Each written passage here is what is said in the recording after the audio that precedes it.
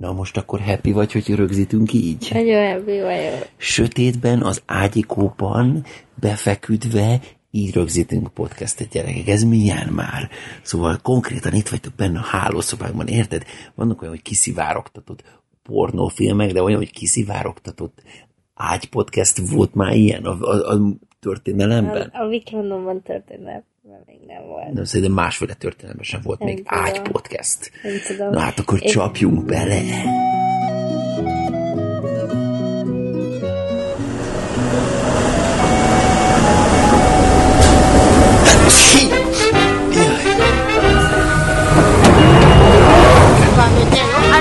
Ladies and gentlemen, ladies and gentlemen, This is to be on the air. Kezdjük, gyerekek, ez itt a Viklandonban podcast.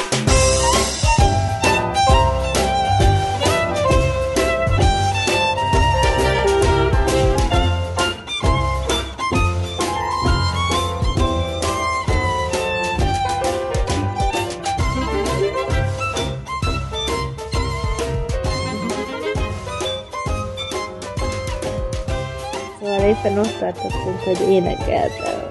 Ó, de milyeneket? Én közben csöcsmarkoráztam. Igen, azt énekeltem, hogy gyere, hogy ne egyen a fele. A hídban folytak, és segítek. Képzeld el, amikor dobálod le magadról a ruhádat, és bújnál be az asszony mellé, és akkor ezeket tolja neked. Jöjjön meg, látnám, és meg is ismer. Hallod? Te hallottad az új várj. Te hallottad már az új Shy Guys dalt? De van új. Nem mi az? már. Ez nem hello, hanem olle. Ne. Olle. De hellónak visszafele. Miért énekelnének visszafele? Hát Semmiféle. ugyanaz, csak nem hello, hanem olle. De melinda, szerintem nepiföld ez. Nem, szerintem ez rettenetes. Hanem azt éneklik, hogy miért nem maradsz mellettem? Azért, mert büdös. Hol lett a telefonod? Vedd elő. Tehát te csinálnál egy ilyen breaket a dalban, ahol mert büdös vagy. Szóval a Ságás azt énekel, hogy miért nem maradsz mellettem, a Melindának egyből megvan rá a válasz, nem kell végig. Na akkor keresd át a YouTube-on addig.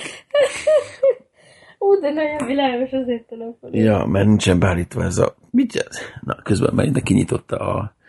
Akkor a világ, de be van állítva ez az automata világ? Nincsen. Nyomjad már az autód, arra ott van a szélén, ott, azaz, bum, tessék, ennyi. Most már akkor...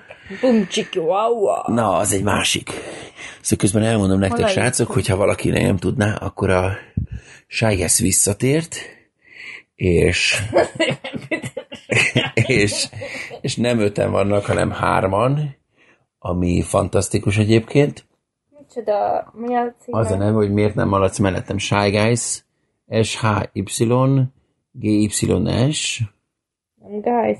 Guys, úgy, szünet, miért nem maradsz mellettem? Miért nem? Közben minden megkeres, és mindannyian meghallgathatjátok, hogy mennyire nagyon. Miért nem maradsz ott seggeden? Na, nyomjál plét, ma az elején van egy kis mosurgus. Ja, beszélgetés lesz. Nem. De mi ez? Ja, a reklám is van az elején. Hangzik. Nem, a susur-musur, azt a hangeffekt, hogy úgy kezdődik, hogy hangeffekt. Na, mert nyomjál rá, skippeld már a köcsög reklámot. Na, figyelj. Jön a Michael Jackson, nem a Shy Guys dal. Ez a susur-musur, hallod? Wow. Járnak. Ennek nem hátul van a hangfalon? Nem. Figyelj. Ez az izgalmi felvezető. Wow. Közben lassított felvételben jönnek. Dagi fiú. De jó, a Martin azért elég dagi. A Martin, aki most már a civil nevén Bálint néven nyomul. Eléggé duci benne. Mert büdös vagy. Nem rossz dal. Van motor. Van benne motor. Na, a pocakos srác vissza a lovat. Megcsókolózza a lovat. Wow. Na most azért ne nézzük végig az egészet. Figyelj, ilyen verzió még azért.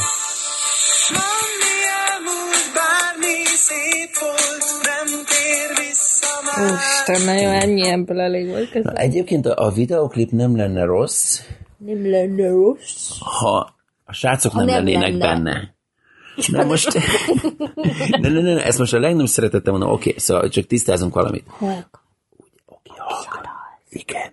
Szóval az van, hogy ugye az Attila, Julian, a Michael Jackson hangú srác, ő nekem sokáig nagyon közeli, nagyon jó barátom volt. Aztán megbüdösödött.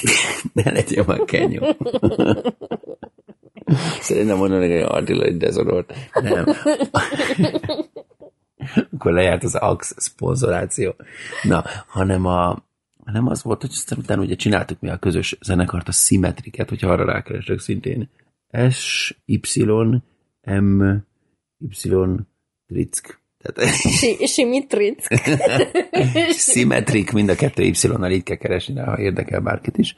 Szóval mi csináltuk azt a Szimmetrik nevű zenekart is. Tudom, hogy senkit nem, de akkor sem mondtam. Én ilyen udvarias vagyok, hogy és szóval, hogy én azért a szívemben viselem a sorsukat, illetve nekem, én nagyon-nagyon szurkolok nekik, és a Sárgáznak, én nekem tetszik, az meg ugye, hogy az Attilának is most gyerkőce született, tudod, kislánya, minden, és most így röhörészünk, meg így poénkodunk rajta, hogy jó, büdös. Igazából egy rendben lévő klip, egy rendben lévő dal.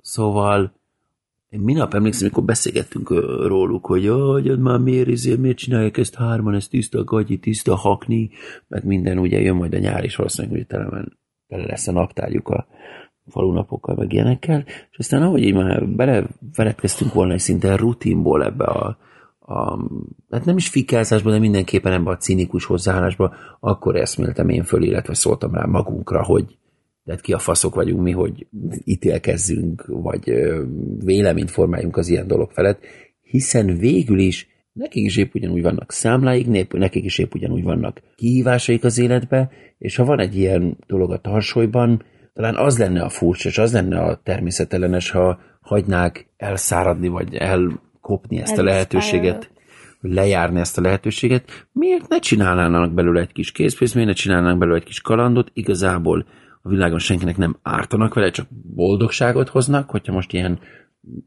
kifejezéseket lehet használni.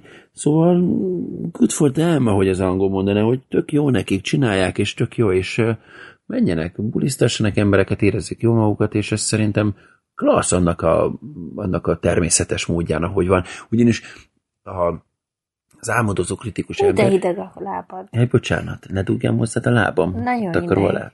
Hova dugdostad azt a lábat, hogy ilyen hideg? Van itt ilyen különös ilyen jégvödröm, és aki néha oda beledugom, hogy amikor nagyon túl melegedne a lábam, akkor vissza. Beszéljünk most már másról, mert most már nagyon uncsi. Csak még be akartam fejezni azt, hogy valójában ami miatt reflexből az emberek elkezdenék őket fejcsóvával nézni, hogy jön mentek, hogy hárman, meg minden. Hogy büdösség. Nem, látom, most te geci vagy. Nem, én most csak mit próbálom. Jó van. Még valami értelmet adni ennek a beszélgetésnek. De hadd fejezem csak ezt az egy szimpla gondolatot, hogy azért ítélnénk meg esetleg kevésbé menőnek, mert te cuki vagy. Mert alapvetőleg azt nézzük, hogy milyen a nagyság, meg a sztárság, meg hogy menőség, és akkor póz, meg hogy hogyan menő ez. Mert ugyanis én is elkezdtem először reflexben analizálni őket, hogy inkább szerintem animációval kellett volna kijönni videoklipben, ahol mind az ötüket oda animálják, és az embereknek nem feltétlenül elmondani, hogy ők már csak hárman vannak, ilyenek. És a akkor másik kettő meg murdált. Nem murdált, meg csak a Zek az dolgozik. Mert ők mit csinálnak? A Zákányi Ancsinak, a Zeknek, meg a Brandonnak, tehát a Gerazolinak, nekik van rendes állások, nekik így van dolguk. Az ézé. Igen, tehát ők nem érezték, hogy ezt így akarnak csinálni, aztán nem csinálták, nem mindegy. Szóval, hogy a nagy menőség az, amit... volt a pompadámból, meg a pompadámból, így van, meg a hintrószállításból. Így van. Ugyanakkor elmondjuk az embereknek a robotok veszélyét, amit minap mondtam el nektek? Nem tudom, az uncsi. Miért uncsi? Az félelmetes. Viccesről beszéljünk. Beszéljünk a pinádról. Az nem vicces, neked komoly a puncid. Beszéljünk a csúnya beszédről. Szerinted mikor kell csúnyán beszélni? Sose. Tényleg? Tehát szerinted sosem kell csúnyán beszélni? Az nem azt jelenti, hogy én nem szoktam csúnyán beszélni, de sose kéne csúnyán Miért nem kér? Ugyanis én pont minap, mikor balhéztam a fejlesztőkkel, és így nem kurva anyászom, tehát nem ilyen hanem csak elmondtam. Tehát ilyen punkó voltam, fölemeltem a hanggal, meg mondtam ilyen mekkora büdös kurva faszom, tehát ilyen cirádás szavakat, és akkor így a csávó ment, hogy jaj, nem kell ilyen piaci stílusban előjönni, meg minden. És hát én voltam az ügyfél, aki tombolt, tehát a tombol az ügyfél típusú jelenet ment le. Van egy pár, sokat látok olyat. És én azt gondolom, hogy akkor, amikor nagyon-nagyon fel van basszva az agyad, akkor szerintem igenis, hogy kell káromkodni, ugyanis erre találták fel a káromkodást. Vagy, hogy én engem, amikor legjobban felbasznak, én nem káromkodhatok. Hát, mert az munka, várja, munkában ne... Elvonulok, és akkor kitombolom magam. De azért, mert a legtöbb munka, és akkor kihúzod a dugót a gépből, mi, és akkor kivegy a levegő. Nem, hát akkor elszámolok 150-ig. De elszámolsz 150-ig? Hát 10-ig nem elég sok. 1500-ig. De jó vagy. És aztán utána nem megyek vissza hozzá, hanem ignorálom. Jó, de egy munkahelyzet, meg akkor, amikor egy természetes közeget, ugyanis a munkahelyzet az egy ilyen artificial, az egy ilyen műhelyzet, az nem igazi élet, abban nem igazán adhatod önmagadat, mint szemét, de mint amikor önmagadat, mint szemét adod, akkor szerintem igenis, hogy kell káromkodni, és erre vannak kitalálva. Mondd meg, hogyha nem ekkor, akkor mikor? Tehát van egy ilyen káromkodó hétvége? Mi a kedvenc káromkodásod? Nekem nincsen egy kedvenc, nincsen olyan, hogy ezt felírom a káromkodó füzetembe. Kár, pedig milyen vicces vagy. Tehát a kurva, meg a geci, meg ezek a szavak, ezek így egyből ott vannak, tehát ezekhez bármikor lehet nyúlni. Apukám, ez nagyon cifrán tudja nyomni. Bizony, mit szólnak, vagy a hónajmankos... Az Isten hónajmankoshoz állt. Igen. Ami egyébként nagyon jó, és képzeld el, hogy Istennek lóg a nagy fasza le a földre, tehát az emberek házaival egymértékű, és az is mankóval van, tehát hogy így nagy bőr így rálóg a mankóra. Ezeket? Hát ezek azért is szerintem, mint kulturális kincseink azért így mennek szájról szájra. Aha. Biztos vagyok benne, hogy van egy-kettő olyan, ami például annak idén a Bérest hallottam egyszer egy hallgatót leugatni a gecibe, mert de lehet, hogy ezt még olyan 100 000 évvel ezelőtt egy podcastban is mondtam, hogy mekkora tiszteletet váltott ki belőle, amikor hallottam a Bérest, hogy mi hallgató megpróbált neki beszólni, meg ilyesmi, és akkor a Béres vagy csak ilyen rezenéstelen arccal, és anyádból nem szopott ki a véres gecit. És én néztem a Béresre, mint egy Isten, hogy ez annyira szép volt. Istenem, és azt egy embernek mondott bele a fejébe. És anyádból nem szopott ki a véres gecit, te kis köcsök. Valami ilyesmit látott. Néha hiányzik a rádiózás egyébként, amikor a vadidegen embereket beletolni. Aztán ugyanakkor meg, ha megnézem a mostani életünket, akkor amit csinálok, az kb. Ilyen, tehát az überezés közben végig rádiózok, tehát ott megvan az, hogy idegen emberekkel beszélek, és akkor rajtuk próbálok egy gondolatot. Aztán meg amikor podcastet rögzítünk, akkor megvan az, hogy rögzített cuccmányban gyűrűződik ez a kettő ki. Úristen, akartam mondani, van egy csomó überes sztori, hogy milyenek a passengerek, hallod? Na. Tegnap hallottam egy kollégától, hallod? Szorin, tudod mi? Igen. Vitt haza egy öreg csávót. Okay. De ilyen, úgy képzeld, öltönyös öreg csávót viszi haza Sohóból, és hallja, hogy a félúton elkezd a csávó. Mit? Várjál, elkezd pornót nézni a telefonján, és elkezdi kiverni. No way! De várjál! How disgusting is that? De várjál, nem csak, hogy elkezdi kiverni, miközben nézze a pornót, és a Szorin meg így vezet, hanem, hogy megérkeztek a címre, és egy csávó még beszól, hogy még nem fejeztem még be, menjünk még kört, 2-3 kört a ház körül. Fuck off. És a Szorin még nem akarta kibaszni, mert ugye neki is elég jó volt a héten a rating, és mondja, hogy basszak, nem érdekel, mindjárt kibaszom a gecibe. Wow, ez nagyon osztom. És mondta nekem, hogy a faszi nem basszad ki a picsába a csávot, vagy ültél volna be hátra menni. Azóta is azon jár az eszem, hogy kellett volna egy kicsiket játszanom azzal a csajjal, aki rám mozdult. Már megint ezek a hülyeség. Mi ezen a hülyeség? Nem lehetett volna kicsit játszani még a szituáció, hogy érdekesebbre fordítani? Igen, lehetett volna. Igen, hogy bekérdezett a csaj, beült mellém. Mi van, lehetett volna pisit kakilni? Tényleg ezt mondod? Tehát tényleg ezt mondtad a száddal? Lehetett volna meg pisit kakilni? Tehát ezzel akartad nekem kinyitni, hogy a lehetőségnek ilyen végtelen nem, csak áradása. lapozni akarok. Mi hova? Következő témára. Akkor mesélj a két moszról. Hát mi a hír? Mert az nem emberek... tudom őszintén szóval nem tudom, mi a hír. Mert annyit tudok, hogy amiket így összeszedtem a különböző cikkekben, hogy a két mosz Akkor pletyka, akkor hallod, tudom, de akkor meséld el, mint pletyka, mert de nem akarom, nem, mindegy, hogy a két mosz le lett szállítva egy EasyJet gépről, de hogy miért, meg hogy, nem tudom, mert mindenhol mást írnak, és az eredeti forrástól nem tudjuk. De talán, ha kijön a newsletter jövő héten, akkor megtudjuk, hogy mi történt. Tehát meg fogod tudni a hivatalos álláspontját az EasyJetnek, de attól még azt el tudod mondani, hogy le lett szállítva, és akkor most a nagy publikus vita az arról szól, hogy ő nyavajok, hogy mekkora köcsög volt az EasyJet, hogy le lett szállítva. Szerintem ő kurvára nem nyavajok, hanem az összes most ez a mivel most nem zuhant le egy gép se, meg semmi érdekes nem történt, ezért most lehet trashelni megint az airline-okat, most máshogyan nem azért, mert lezuhant valami, vagy eltűnt egy gép, hanem akkor most ez a legnagyobb dolog, ami történt a héten, hogy a két mosz le lett szállítva a gépről. Egyete meg arról ment körbe egy kép, hogy használnak az engine-en egy úgynevezett speed tape-et, ami... Speed tape? Igen, ami úgy néz ki konkrétan, mint hogy hívjuk azt a... Tehát a motoron használnak valamit, amit úgy hívnak, hogy speed tape. Igen, speed tape, de ugyanúgy néz ki, mint a... Szikszalag. Igen. Cellux. Nem a cellux, mint az a vastag ezüst színű szikszalag. Az az amerikai fajta szikszalag, igen, oké. Az miért amerikai fajta? Az amerikai egyik legnagyobb találmány, fantasztikus. Úgy full ugyanúgy néz ki, de nem ugyanazt a célszolgálja, és akkor ez ment körbe a viral a Twitterről indult, hogy így tartják egybe az engine, meg mit tudom én, és akkor... Mondjuk jó, őszintén szólva, hogyha én sem tudnám, hogy mi az, akkor lehet, hogy engem te is beparáznál.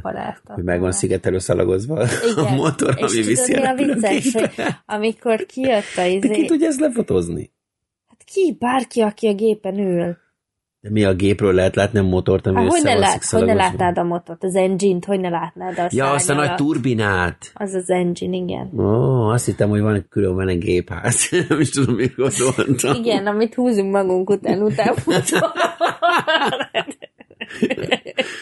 nem tudom. Valakinek az ölébe rakják. Így a pilóták ölébe lepisilik néha. Úgyse jöhetnék ki vivizni. Vivizni, ugye Kiara. Egyébként a Kiara... ezt szoktam most nem kérni. Bemegyek, jó van, nem minden. Vivi bárki. Tényleg megkérdezed az embereken? Mert hogy az új szabály szerint nekem az utasokat megkérdezed. Nem az embereket. Ja, azt hittem az utasokat, hogy nem kell pisilni, srácok. Te nem követeled az én fonalamat, Viktor. Ne haragudj, ezt a fényes vonatot követ. Igen, ez nagyon fényes vonal. Jobb, ha tőlem tudom. Milyen lehet ez fontosabban. Igen. Szóval, hogy ugye most ez az, amióta az a köcsög German Wings-es hülye idióta neki vezette a gépet a hegynek. Azóta az új szabály, procedure, eljárás. Hogy nekem, mint cabin managernek be kell mennem, hogyha bármelyikük ki akar jönni. Csak én mehetek be, senki más. Mi van, hogyha éppen nem vagy azon a gépen?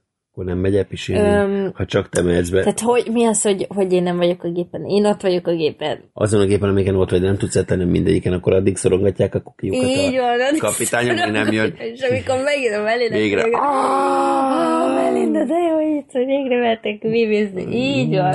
Pont ez történik. Szuper. Egyébként azon gondolkodtam a robotokkal kapcsolatosan. Jaj, de nem érdekelnek a robotok, nem fejezem be történet. Ja, igen, folytasd a fantasztikus történetet, igen. Nem is tudom, miről beszéltem. Annyira fontos.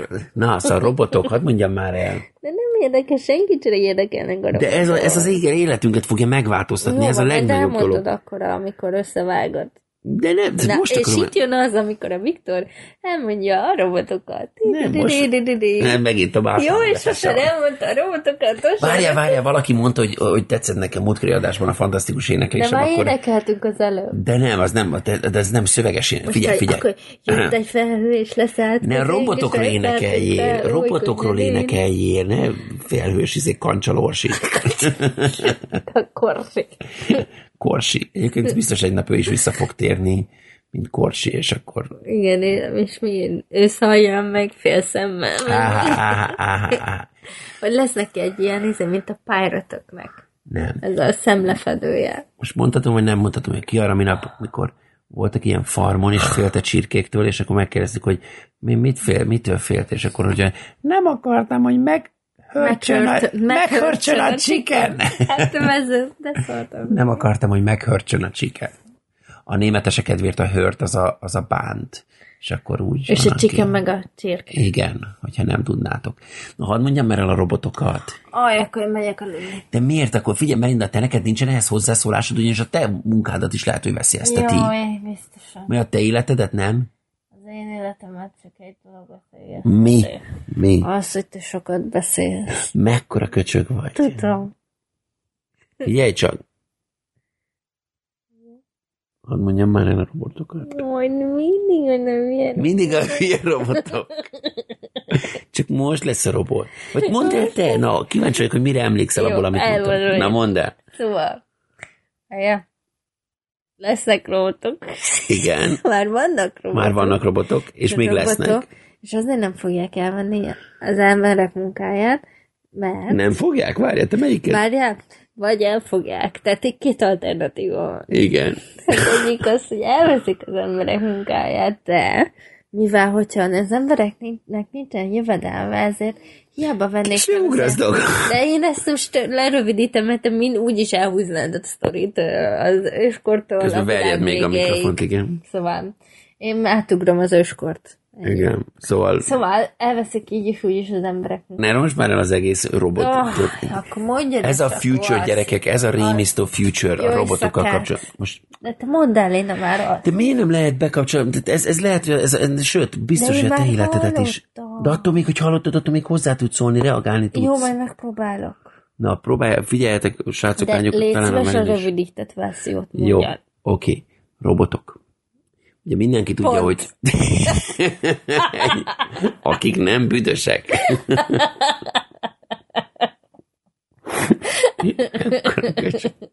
Így élünk, gyerekek, képzeljétek el, hogy így élünk. Jó, akkor elmondom nektek, hogy a robotok előtt... robotok is lesznek, és robotok pont. Ja, Melindával fogunk nyitni hamarosan egyébként egy büfét. Ez lesz a nagy bizniszünk. Egy nem büdös büfét. Nem büdös büfét, hanem hotdog büfét. A különböző hotdogokat fogunk árulni. Aki nem szereti, csak a cold dogot szereti. Milyen cold dogot? Nem szereti a meleg frankfurtert, csak a hideg Melinda, most tényleg tönkreteszed ezt az egész részt ezzel? Szóval, hogy lesz egy hotdogos büfénk, aminek az lesz a neve, hogy porn shop, tehát porno, vagy porno corner, vagy valami ilyesmi. Miért lenne egy hotdogos büfénk, aminek az a neve, hogy porn corner? Azért, mert az összes virslit, az összes, nem popcorner, a porno corner, vagy valami ilyesmi, mert az összes virslit, illetve a hotdogot úgy fogjuk elnevezni, hogy Rocco, az lesz ugye a legnagyobb, tehát ilyen óriás, borzalmas virsli, aztán lesz, majd keresünk valami feka pornosztárnak a nevét, és akkor az lesz a ilyen véres virsli, vagy micsoda, tudod, az a sötét kolbi, aztán lesz majd... Az a chorizo-ra gondolod? Hát az nem, olyan kell, tehát az a lényeg, hogy egy fekafaszra hasonlítson. Sose láttam még fekafaszt. Sose láttam még fekafaszt? Hát élőben. Ja, élőben, még addig jó.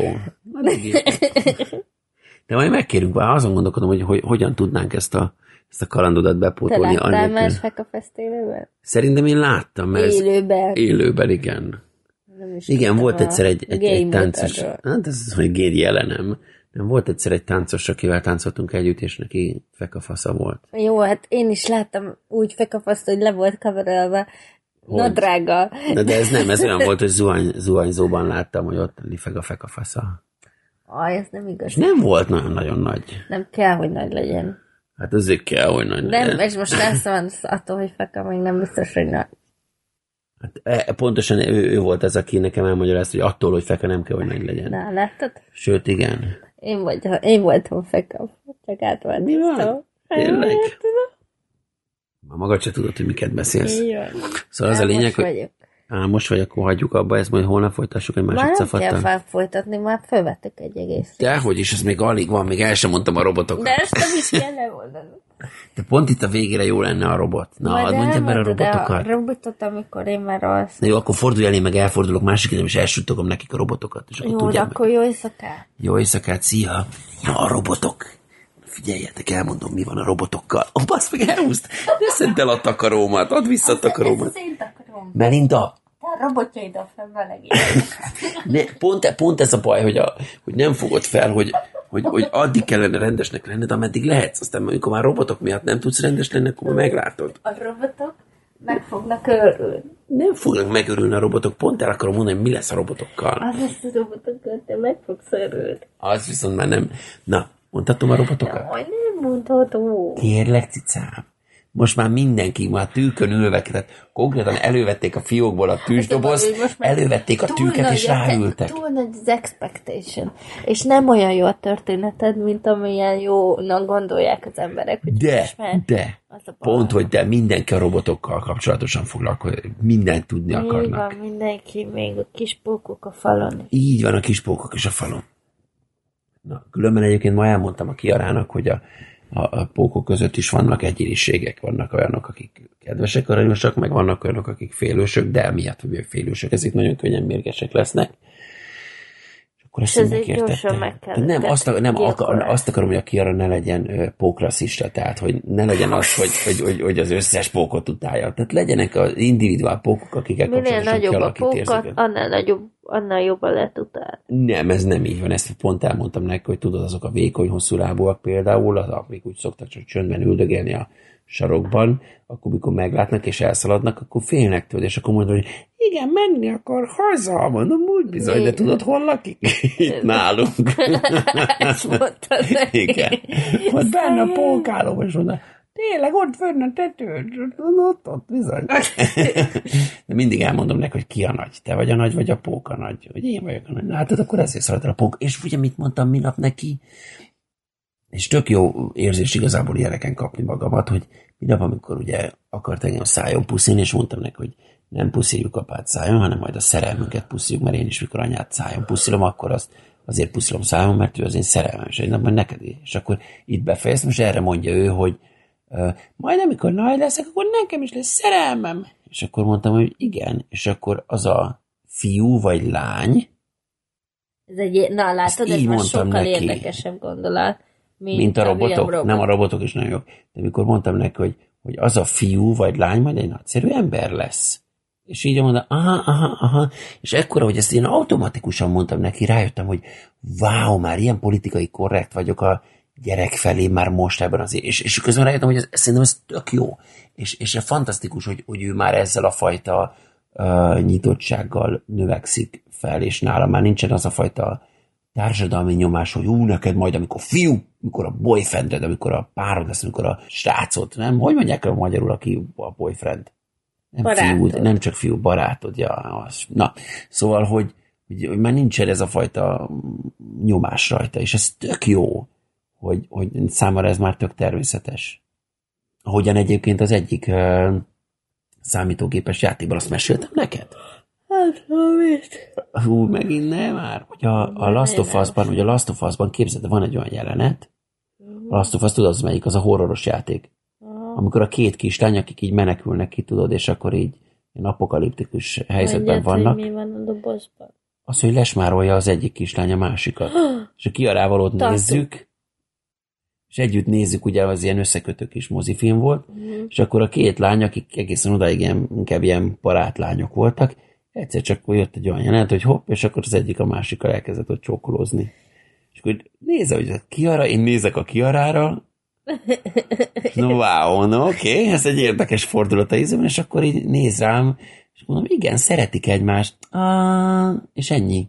És ment tovább történetben. Okay. Tehát nem volt semmi, hogy a lánya, és aztán rájössz közben, hogy ezeket a kódokat, hogy a lánya fiúval, a fiú a lányal. Ezt a gyerekkorodtól igen, kapod. Hogy ez számára nem megkökető.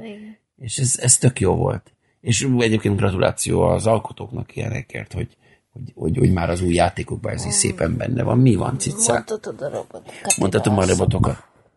Na, a robotok, srácok vagyunk. Végre most már. És közben akkor halkan mondom. Mert ez a legfontosabb része az egész podcastnak, a robotok. Mi van? Na, semmit nem hallok belőle, de mindegy. Szóval, hogy a robotok robotokról, ugye már hallottátok innen-onnan, nagyobb vagy kisebb volumenű információkban, hogy a világunknak, az emberi világnak az hozhatja el a végét, amit a robot technológiában úgy hívnak, hogy mesterséges intelligencia. A mesterséges intelligencia az nem a számítógép szintű számolás, meg ilyen dolgok, amiket egyelőre ismerünk, hanem a tanulási képesség. Tehát, hogy olyan dolgokat is tud beprogramozni magának, amit nem egy ember vitt be, hanem kívülről a külső információkból generál magának újabb információkat, és ennek köszönhetően eredeti dolgokat is tud kreálni egy robot. Olyan dolgokat, amelyeket eddig azt gondoltuk, hogy csak és kizárólag ember tud. És az új robotok már képesek festeni eredeti festményeket, komponálni eredeti zeneműveket, hozni eredeti döntéseket, és ez csak azért is veszélyes, egyébként Stephen Hawking legnagyobb volumenű, vagy legnagyobb zajt kavaró üzenete a világ társadalma számára. A mesterséges intelligencia fogja az embereknek az életét ketté törni, vagy tönkretenni, vagy nem tudom. És ezt ugye, amikor eddig hallgattam, mindig úgy hallgattam ezt a gondolatot, hogy jaj, hát persze, majd biztos föl fognak lázadni, mint ahogy azt a hollywoodi filmekben szoktuk látni, és ez mekkora fasság, és csak így leráztam magamról, hogy jaj, majd megtanulják a üzlet, és akkor Terminátor lesz, és mindent szétszúznak is. És aztán nemrég belefutottam egy cikkben, ahol ezt kicsikét mélyebben milyen Ford, nem is tudom, nem Harrison Ford, egy másfajta Ford, egy író csávó írt egy könyvet a robotok felemelkedéséről és emberek fölé emelkedéséről, és abban ő nem azt taglalja, hogy majd akkor hogyan lesznek ezek a robotok agresszívak, és akarják elpusztítani az embereket, hanem csak simán a gazdasági hatásait annak, hogy robottechnológia nő tovább, mint amit az ember igazából hasznosan tud elfogadni az életébe. Ugyanis annak idején, amikor az első generációs robotok jöttek, ugye, amikor autókat raktak össze, meg raknak össze mai napig is, meg fizikai munkákat, egyszerű ismétlődő munkafolyamatokat csinálnak az emberek helyett, ugye akkor is rengeteg ember veszítette el az állását, viszont akkor erre az volt a predikció, az volt erre az előrejelzés, illetve az ígéret, hogy nem kell emiatt aggódni, mert majd ezek az emberek ugye tréningeket kapnak, és akkor okosodnak, meg ügyesednek, és új képességeket tanulnak, és akkor mennek az irodába dolgozni, meg mennek más területekre dolgozni, ahol ugye több értelmi input kell. És most itt jön a baj, hogy az újabb generáció a robotoknak már nem csak a fizikai munkát fogja tudni elvenni, hanem a szellemit. És ebből már nagyon nehezen múlik ki az ember. Egyébként statisztikailag, ha valakit érdekel, akkor csinálja maga kis kutatását az ügyben, statisztikailag az elvesztett munkák mennyisége nem adódott újra. Tehát azok az emberek, tehát kevesebb munka termelődött, új munka, ugye programozásban vagy itt ott területben, mint amennyit munkát elveszítettek emberek. Tehát az első generáció már negatívan hatott egyébként a gazdaságra, így vagy úgy, de a második generációval az a baj, hogyha megnézed most te, kedves hallgató, hogy mi az, amit te csinálsz, mi az a munka, amit te csinálsz, ami miatt azt mondod, hogy ez engem nem érint, mert amit én csinálok, ahhoz emberi agy kell, emberi kreativitás, emberi okosság kell, akkor ezt egy kicsikét gondold át, ugyanis a mai technológia, és ez már egy létező technológia, az artificial intelligence, tehát ez a tanulási képessége a robotoknak, ezzel a technológiával már meg lehet figyelni a te munkafázisaidat, és meg lehet tanulni mindazt, amit te tudsz. És utána ki lehet téged cserélni erre a robotra. Eddig tudtál honlapokat építeni? Már a robot meg tudja ezt építeni. Azt mondod, hogy te festő vagy, tehát festeni tudtál. Már a robotok is tudnak festeni fantasztikusan lenyűgöző képeket. Azt mondod, hogy te tánctanár vagy, semmi gond, oké, majd tánctanár vagyok. Lehet, hogy egy robot sokkal hatékonyabban tudja a táncórát megtartani a többi embernek, mert hogy ő nem csak meg tudja tanulni a mozdulatokat téged analizálva, sőt újakat kreálva, de még lehet, hogy azt tudná optimalizálni is az emberekre, akik egyébként megjelennek az óráján, azoknak a testsúlyát, testalkatát, testtömegét, a terem berendezésében mindenekkel összekombinálva lehet, hogy sokkal jobb rutint képes összehozni, mint te magad, ugyanis egy teljesen másképpen optimalizált agyról és intelligenciáról beszélünk, mint az emberi. És így szépen levontva az összes munkát, a könyvelőt, a programozót, a karbantartót, a bankárt, autótesztelőt, a galéria tulajdonost, a zenészt, mindenkit tud helyettesíteni a robot egy idő után. Mert még egyszer mondom, mindaz, amit te csinálsz, mindaz, amit az illető csinál, akár intellektuális területen is, az tanulmányozható, analizálható, és az algoritmus ezután tudja reprodukálni, és tudja helyettesíteni az embert azon a munkahelyen. Tehát ebből adódóan, amikor majd jön egy rakás újabb robot a gazdaságba és ilyen-olyan munkaterületekre, akkor már nincsen nagyon hova menni, mert amit ugye mondtam, hogy az eredeti stratégia az volt, hogy a gyárból majd elmennek kis képzéssel az office-ba dolgozni az emberek, igen ám, de már az office meló sincsen biztonságban, mert azt is át tudják venni a robotok. Az office melóból hova megy tovább az ember? Ott, azon a munkaterületen, azon is tudnak a robotok átvenni.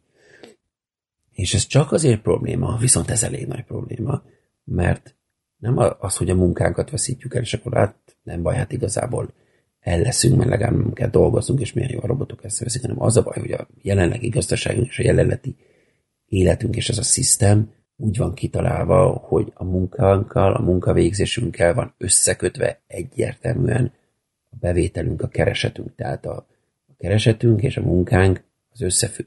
Ha elveszítjük a munkánkat, elveszítjük a keresetünket. Legalábbis a legtöbb embernél ez így történik.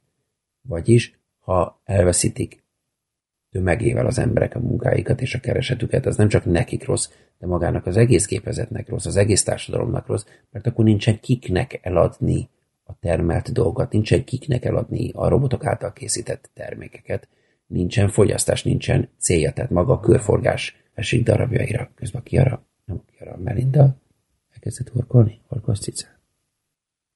Nem, csak így szuszog a mellkasomat. Szóval a robotok át tudják venni a teljes világunkat. És nem kell ez agresszívnak lenniük, csak csinálják pont azt, amire tervezték őket.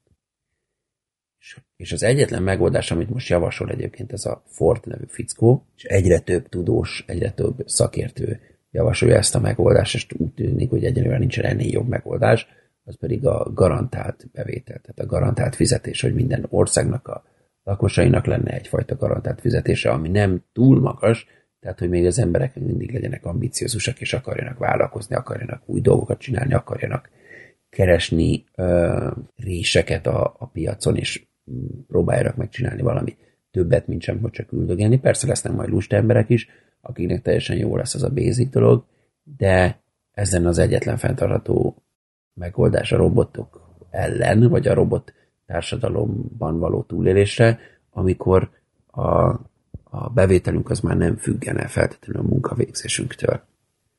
Szóval, hey gyerekek, jönnek a robotok, csak mondom, szerintem nem volt annyira unalmas és annyira borzalmas gondolat ez, de esetre köszi gyerekek a figyelemért. Innen az ágyból, melinda lassan bealudt, én csak halkan beúsztatom magam alá a zenét, illetve mindenkit arra kérnék, hogy egy picike extra energiát szálljon rá, amíg a robotok át nem veszik a podcast készítés őrületét is, hogy menjenek kicsikét iTunes-ra ide-oda, tudjátok, feedback, egy kis review, egy kis csillagozás, meg megosztás ilyenek, ha már csináljuk a podcastot, akkor tessék terrorizálni minket pszichológiailag azzal, hogy fenntartsuk ezt a podcastet. Én vagyok, meg lesz egy jó darabig a Vic Londonban, illetve Melinda ide mellőle,